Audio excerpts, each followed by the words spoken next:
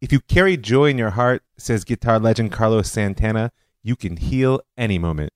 And I'm certainly looking to do a little bit of healing out there, and I'm hoping to feel that joy in my heart. Because I'm Rav Mike Foyer, and this is The Jewish Story. Interlude, Rosh Chodesh Adar, doing more with joy. Now, I know that some of you are probably thinking that I promised some words on revenge. And don't worry, they're coming. God willing, I will have a great conversation for you next week with Professor Thane Rosenbaum, all ready for Shabbat Zachor as it happens. But I'm sure you know that the rule of COVID has been to expect the unexpected. And the difference between a Thursday and a Sunday recording day gives me an unexpected opportunity to try and be marbeh b'simcha. You may know that phrase, Mishin Nichnas Adar, marbeh b'simcha. Well, how do we translate it? When Adar comes, we are making more joy, is usually how we think of it.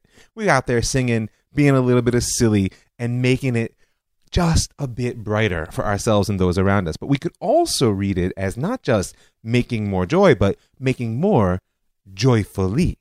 And these are very different postures to take, making more joy and making more joyfully. Each one actually has its own question that helps to elucidate it. If I'm looking to make more joy, then I have to ask, what makes me happy, right? But if I'm looking to make more joyfully, then I have to ask why I'm not happy doing more. Now, it's true that in order to really have that discussion, we'd have to spend some proper time nailing down a definition of simcha, of that particular type of joy that's being referred to there. But right now, truth is, I'm far more interested in exploring the other side of the equation, the more.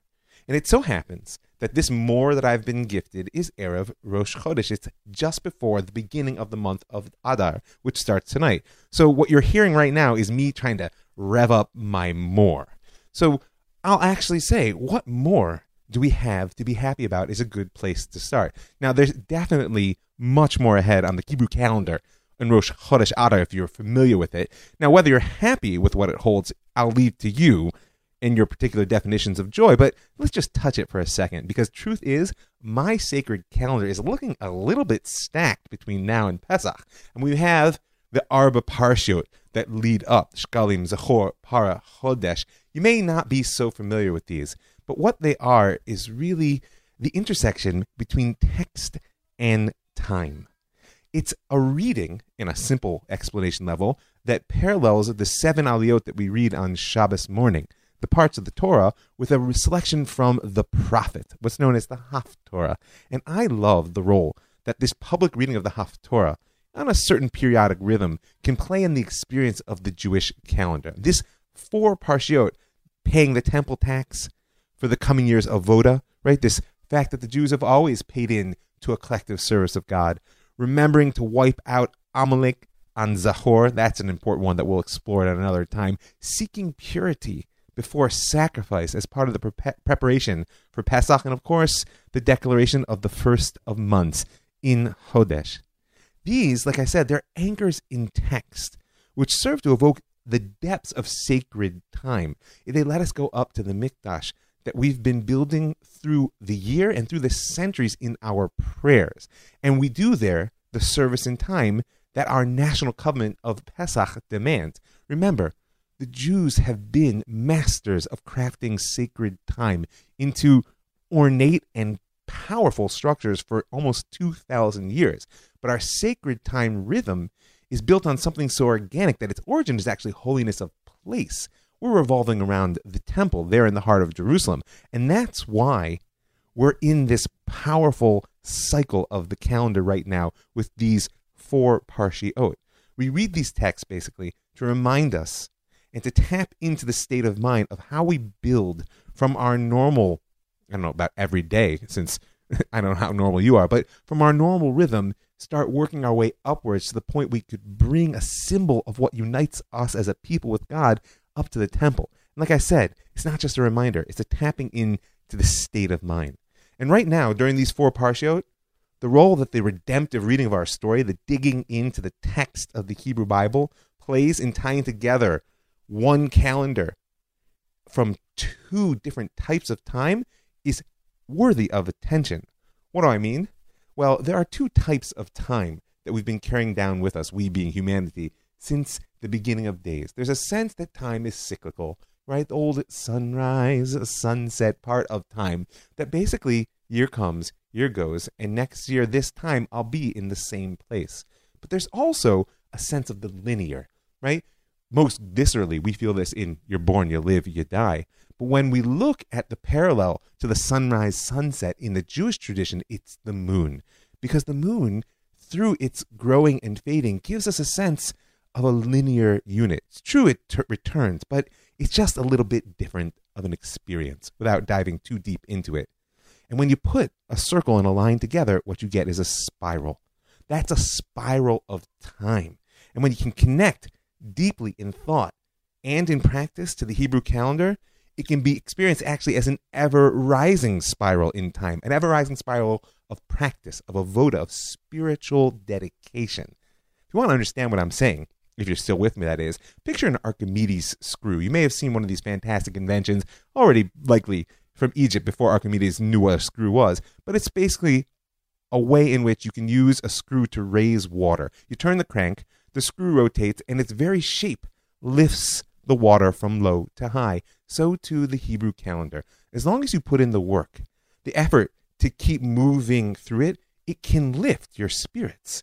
And that most essential piece, like I said, what I'm interested in, not so much the lifting of the spirits that we call simcha, but the more, there's lots to come. Like I said, we got these 4 parshiot. There's a triple Purim this year, if you know what that means in living in Jerusalem. If not, just figure Purim is a day on which you would double down, but to triple, and of course, Pesach on the horizon. I hope I'm not making anybody nervous, but that's certainly a more out there that we better get ready to embrace with joy.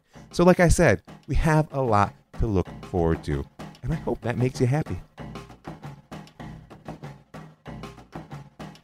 So, not to be a downer in a podcast that's supposed to be about Simcha, but this Purim is going to mark the end of the Corona year.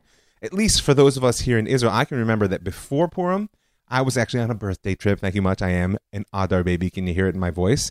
My kids and I, and my wife, of course, all went up to play in the snow on the Hermon. It's true. We had a wacky experience where a group of Indonesian tourists saw Jews in their native environment and wanted to all take pictures hugging my kids. But when we got back, we heard that there was like this Asian flu thing going on. Am I allowed to say that? This Asian flu thing going on, and we were worried whether these people were on the watch list. But it didn't really make an impact. What I remember was rejoicing in the sunshine on my dear friend Zev's Mirpesed, looking at Jerusalem in the distance, table groaning with food, and that froth of holy madness rising. Like I said, we'd heard of the virus, and there was even talk of banning large gatherings, but those were far away voices, and to be honest, at the time, they sounded more than a little bit delusional. And now, it's been a year. And no matter how much time lies ahead, we'll never be able to call the situation we face unprecedented again.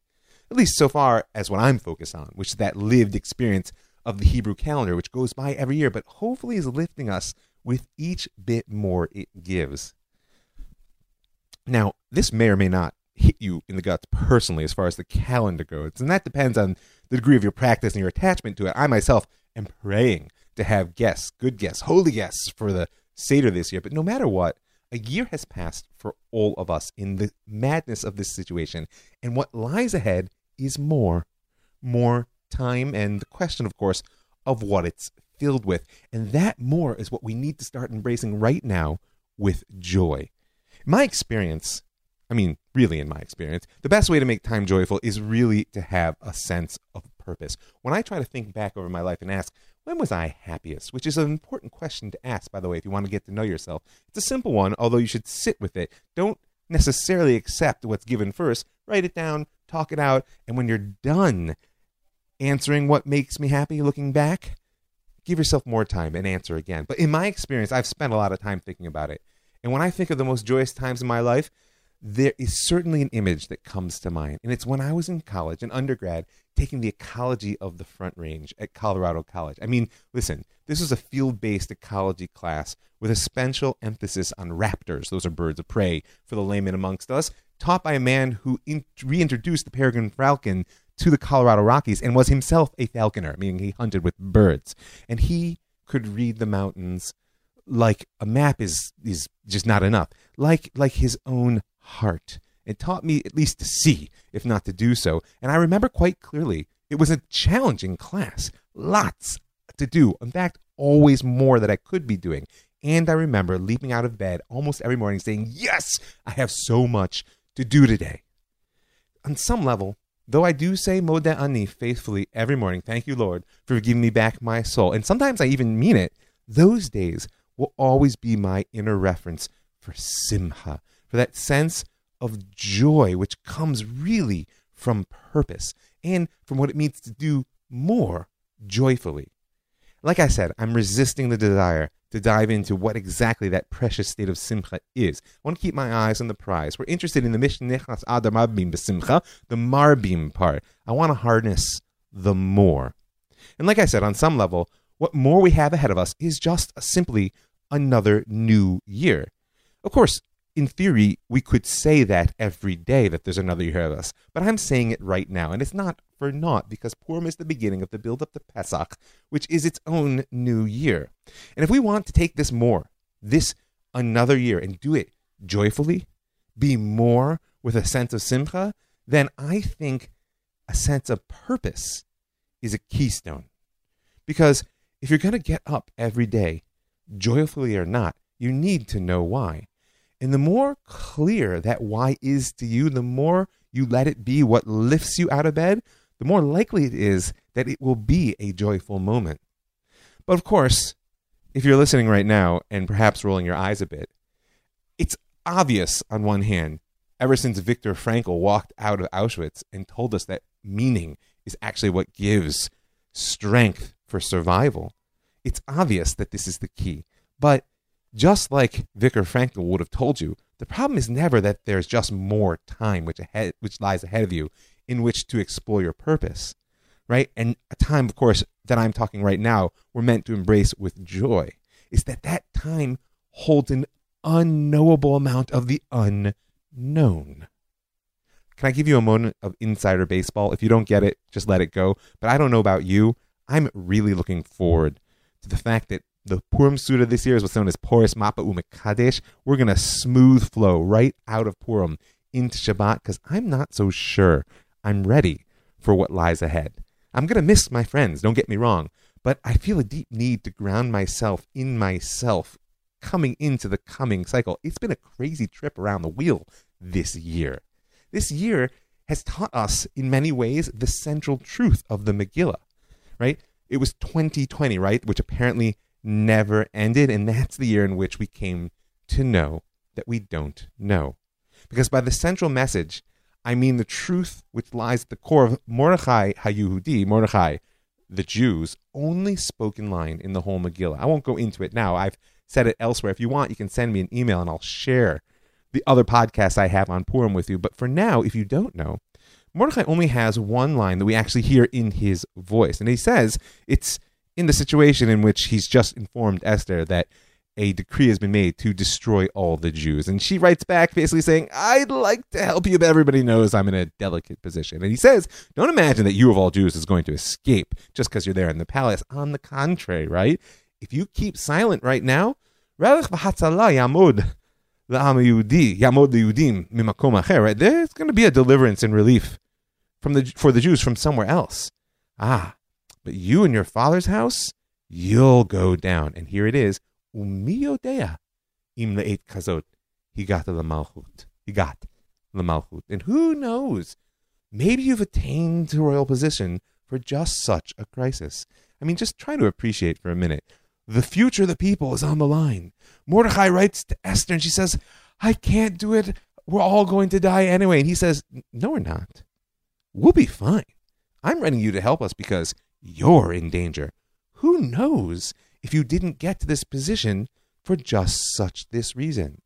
It's a pretty terrible pep talk, if you ask me. Not only does he say she's unnecessary, he tells her she can't rely on the fact that she's there for some divine purpose. Now, even if you aren't overly familiar with the story, I hope you can still hear in that, who knows, a central truth existential truth of daily living. Right? So long as we have more time, we have more uncertainty. And that combination can be downright paralyzing. I mean, how do I know what to do when anything could happen? And how do I manage to engage that time when it has no boundaries? It could go on forever. How can I plan, explore values, make goals grow when I can't know what tomorrow might bring? I mean, literally, I don't know about you guys. You ever spend any time cruising rumors on the media, hoping to know whether your children are going to go back to school tomorrow?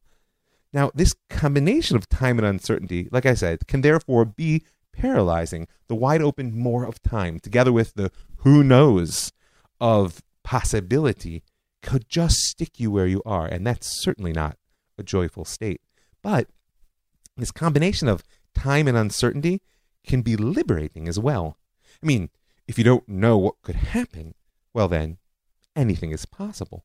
And when we look at that more of time ahead of us, we don't necessarily have to see it as the potential chaos, yawning void of what might be. It could be a gear of adventure which lies in wait.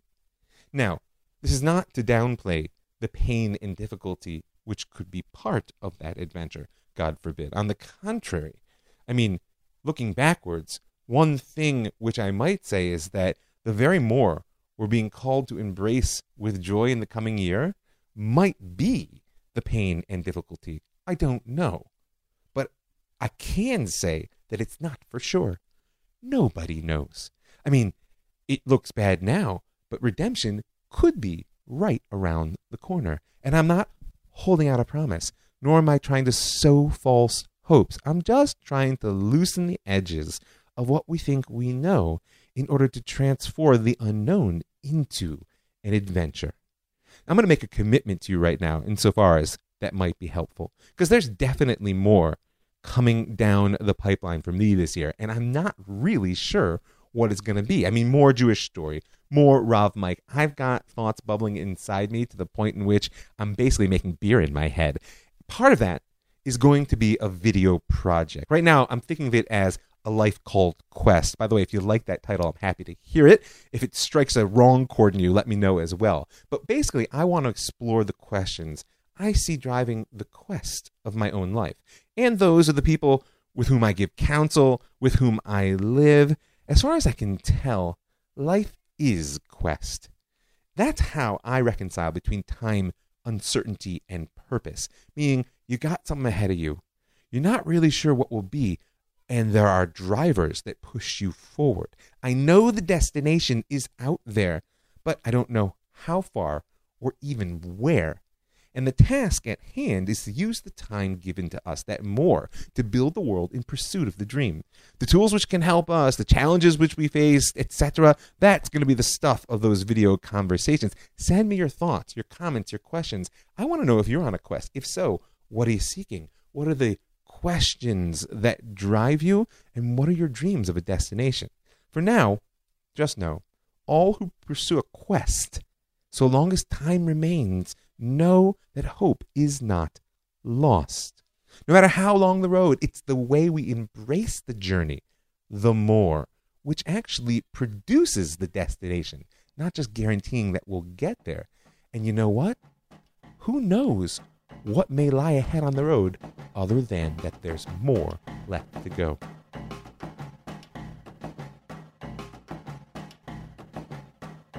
There is a definite link between joy and terror. And as far as I can tell, it has to do with more. I mean, just think about the sensation. When you're really overwhelmed with joy, there's that like trembling, edgy, don't know what to do, which is quite similar to fear. If you want an image of what I'm talking about here in our avoda, this spiritual practice of marbim b'simcha, is doing more joyfully, just think of putting your pedal to the metal and doubling down when everyone's shouting, slow down, it's too much, no more. And you say, ha, ha, ha, ha, ha. Is that joy or madness? Or hitting the rocket boosters when you see that sign ahead, road out. Launching to the next level instead of listening to all the voices inside and out shouting, stop, there's no more ahead.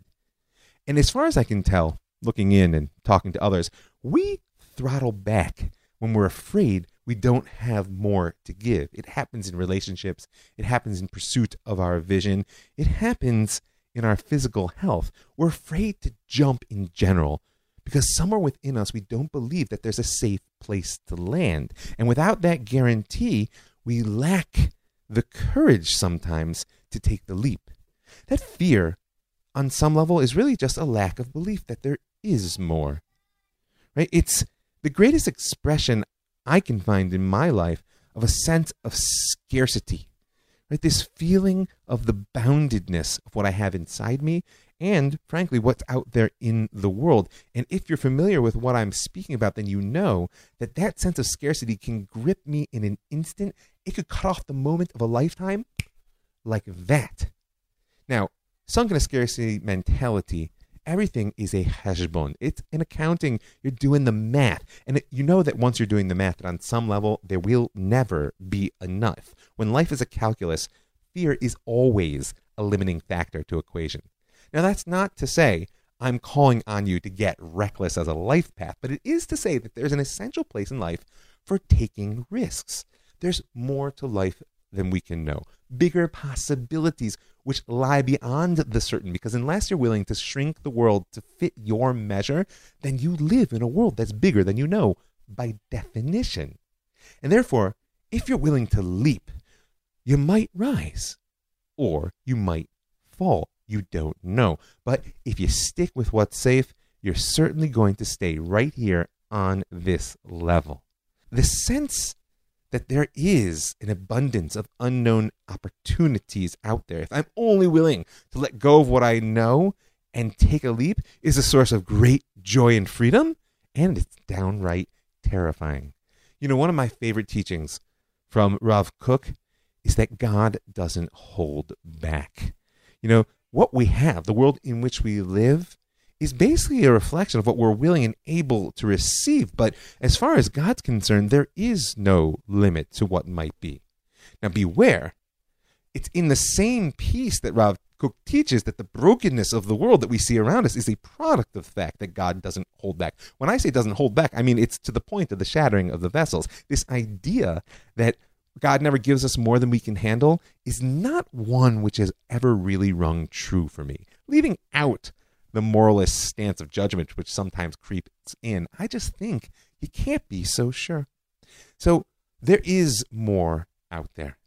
And we're called not just to embrace it, but to embrace it with joy. And if we want to do so, it's an avoda. It's going to take some work. And here I am with this unique opportunity, a little more time, trying to share with you what it might mean on Erev Rosh Chodesh, right before the month of Adar begins, how we might open ourselves to that more and that joy which just might possibly come with it. I want to thank a few folks before I jump off. I want to thank all the folks who give their hard-earned money to make the show happen. Keep it free and widely available. I want to call on you to join them. Do a little bit more, people. If you want your more to be supporting me, you can go to my website at www.jewishstory.co. In the upper right-hand corner, you'll see a button that says Be a Patron. You can click on it for a little bit of per-podcast support. You can also, by the way, be in touch. If you want to dedicate a show in honor of someone you love who's with you today or someone who's passed on. I want to thank the Land of Israel Network, that's thelandofisrael.com, for creating a platform that allows me to reach so many amazing people. I want to thank the Pardes Institute, PARDES.org.il, for building an educational institution which is chugging away in the COVID crisis and lets me teach so many fantastic Jews. I want to thank you for listening. I'm Rav Mike Feuer. This is The Jewish Story.